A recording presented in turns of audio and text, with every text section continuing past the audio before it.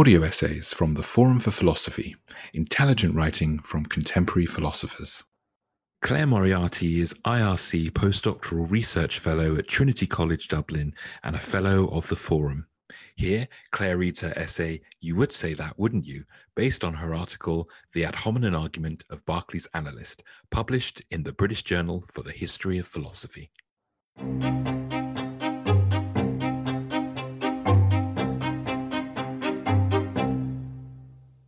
Search social media for the term ad hominem, and you will be met with a slew of posts lamenting or lambasting an opponent's use of this lowest rhetorical trick. Such commentary is often accompanied by suggestions that their interlocutor look up the term's meaning, or, in more generous cases, profferings of definitions equating it with a personal attack. As many tweets advise, ad hominem describes an argument directed at a person, and the term is conventionally thought to carve a line between this personal way of arguing and arguing ad rem, or at the matter or thing, where the matter or thing in question is the content or quality of your opponent's argument. So, ad hominem marks out a distinction between responding to the arguer and responding to their argument. And in popular discourse, it has become a loose synonym for any kind of bad argument that tends towards the realm of the personal. What may come as a surprise, then, is that the practice of ad hominem argument has a relatively respectable legacy. The Latin phrasing argumentum ad hominem reaches back at least as far as the late 16th century and is discussed in more general terms in sources as remote as Aristotle. Within philosophy, ad hominem argument finds a happy heyday in the 18th century, when a boom in this kind of argument was representative of a feeling that a philosopher should be able to live in accordance with their declared principles, and that performative contradiction between life and theory reflected on a theory's tenability. In an introduction to 18th century philosophy, Knud Haakonssen explains that there simply was no austere separation between theory and practice in the way that is sometimes imagined. He said, the pervasive use of ad hominem argument is significant. Wave after wave of undesirables, Epicureans, deists, skeptics, was supposedly stemmed by the argument that they could not live their philosophy. To take a pair of related and somewhat morbid examples, consider the following reactions to the deaths of David Hume and André-François Bourreau-Deslandes, both of which focused on a purported obligation to live and die in accordance with one's philosophy. Father of economics Adam Smith penned the obituary for his friend Father of naturalism David Hume. Given the somewhat scandalous reputation Hume had for atheism, or at least for powerfully unorthodox religious views, this was a delicate business. One thing the fervid theist might be watching for, in the case of a heretic approaching death, is any shiftiness around expiry, perhaps revealing a fear in the atheist that they had got it wrong. Loyal to the end and mindful of Hume's reputation, Smith made clear that far from trembling before the wrath of God, Hume was cheerful to the end. He wrote of Hume, his symptoms, however, soon returned with their usual violence, and from that moment he gave up all thoughts of recovery, but submitted with the utmost cheerfulness and the most perfect complacency and resignation. Upon his return to England, though he found himself much weaker, yet his cheerfulness never abated.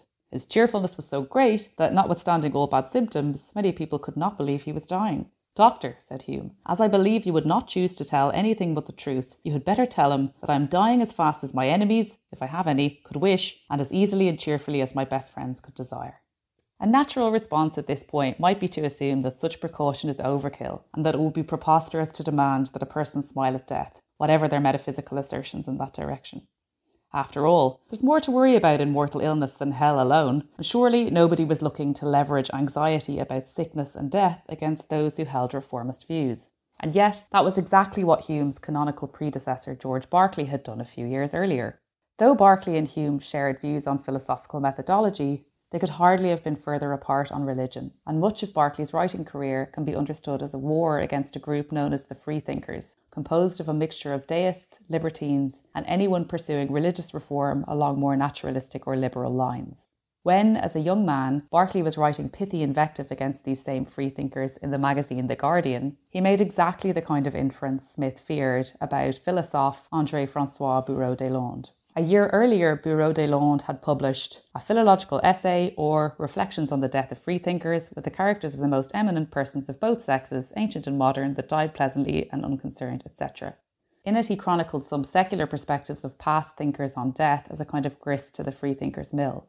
This outraged Bishop Berkeley, and he saw opportunity in Bureau de Laun's subsequent illness to mock what he took to be the freethinker's failure to live up to the letter of his purported happy death principles, writing, "This gentleman's appearing very sorry that he was not well during a late fit of sickness, contrary to his own doctrine, which obliged him to be merry upon that occasion."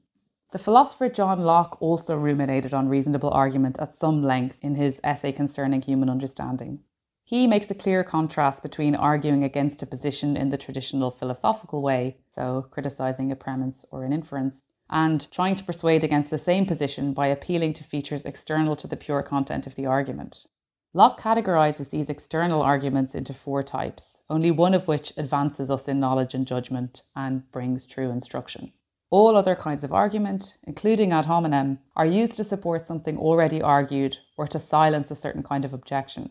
An ad hominem argument is at best a secondary argument. Locke presents ad hominem arguments as a device either to bolster support in an established claim or to block an argument by pointing to features of the argument's context involving the beliefs, behaviours or principles of the opponent, ideally features in tension with the content of the argument.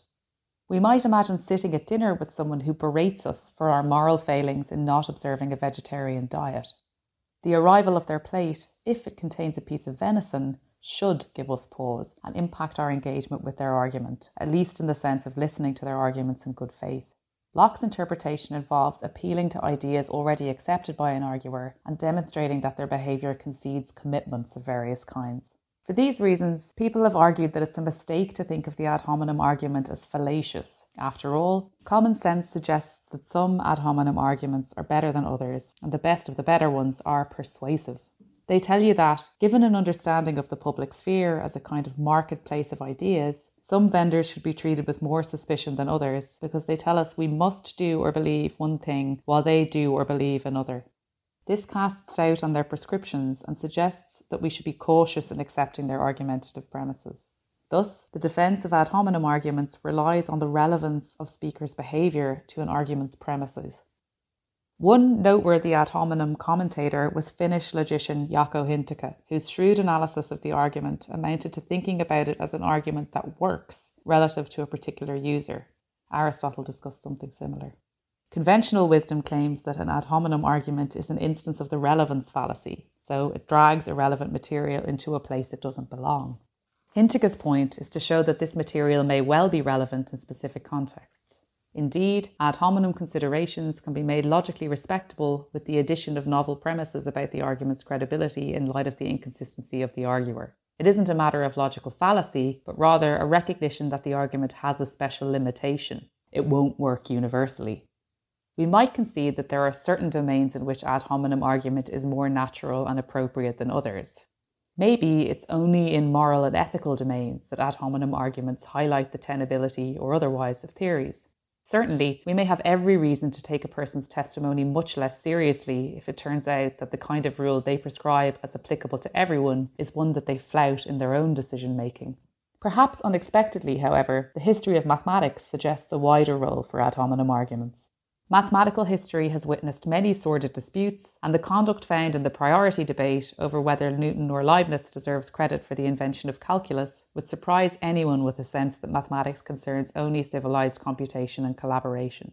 But these episodes tended to be very much about morality and who stole what from whom. Surely one doesn't argue ad hominem in debates about mathematical truth. In fact, that's exactly what we see in some of these disputes. At the beginning of the 20th century, Ernst Zermelo, one of the founding fathers of set theory, was trying to settle on fundamental axioms for a paradox-free mathematical theory. Key opponents of Zermelo's work, known as the French analysts, maintained a more trepidatious attitude towards many assumptions in early set theory. Baer, Borel and Lebesgue argued that you needed to be able to positively demonstrate the truth of any mathematical statement for it to be believed to be true. And this wasn't possible for Zermelo's programme, and particularly his axiom of choice. Their correspondences showed deep philosophical disagreements on mathematical knowledge and are a reminder that what seems mathematically self-evident is often anything but, and indeed is quite opaque. Echoes here of philosophy and mathematics Twitter erupting over the truth of 2 + 2 = 4. Zermelo used his opponents' own mathematical conduct to show them that they were more sympathetic to his position than they realised. He pointed to instances where pieces of settled mathematics assumed some equivalent of his axiom, for example in the work of giants such as Cantor and Dedekind, and even in their own research, and to instances where principles with a similarly problematic self-referential or impredicative component were used in well-known pieces of mathematics, seemingly without objection. In this way, Zermelo suggested to his opponents that though they preached a rigid mathematical manifesto, they could not live it. They too flouted its principles in their own proofs and frequently failed to object to violations elsewhere. Such conduct showed them to be mathematically conservative in theory, but not in practice, and perhaps such concessions suggested something even stronger, such as the indispensability of the axiom for regular mathematical practice. Importantly, Zermelo wasn't really interested in anything like a character flaw in his opponents. What did interest him was what their ideological infidelities told us about their position, that rigid constructivism is harder to uphold than they acknowledged. When constructivists were in the business of trying to produce mathematical results, rather than philosophically theorizing about what they took their work to be committed to, they were as liable to proceed in the same way as Zermelo. Even if Zermelo's opponents owned their concessions and could rewrite the relevant mathematics without appeals to the problematic material, the ad hominem served an important purpose. Even adamant antagonists of a view may not be so wholly dedicated that they don't misstep when they're not watching what they're doing. Such cases show us something important about certain kinds of ideology and its fate when tested against ordinary practice. In this way, the ad hominem serves its purpose. Argumentum ad hominem is not necessarily about slinging mud, but is often about philosophical and ideological practice and what it is practical to expect from people who make arguments in the public sphere. #NotAllAdHominems.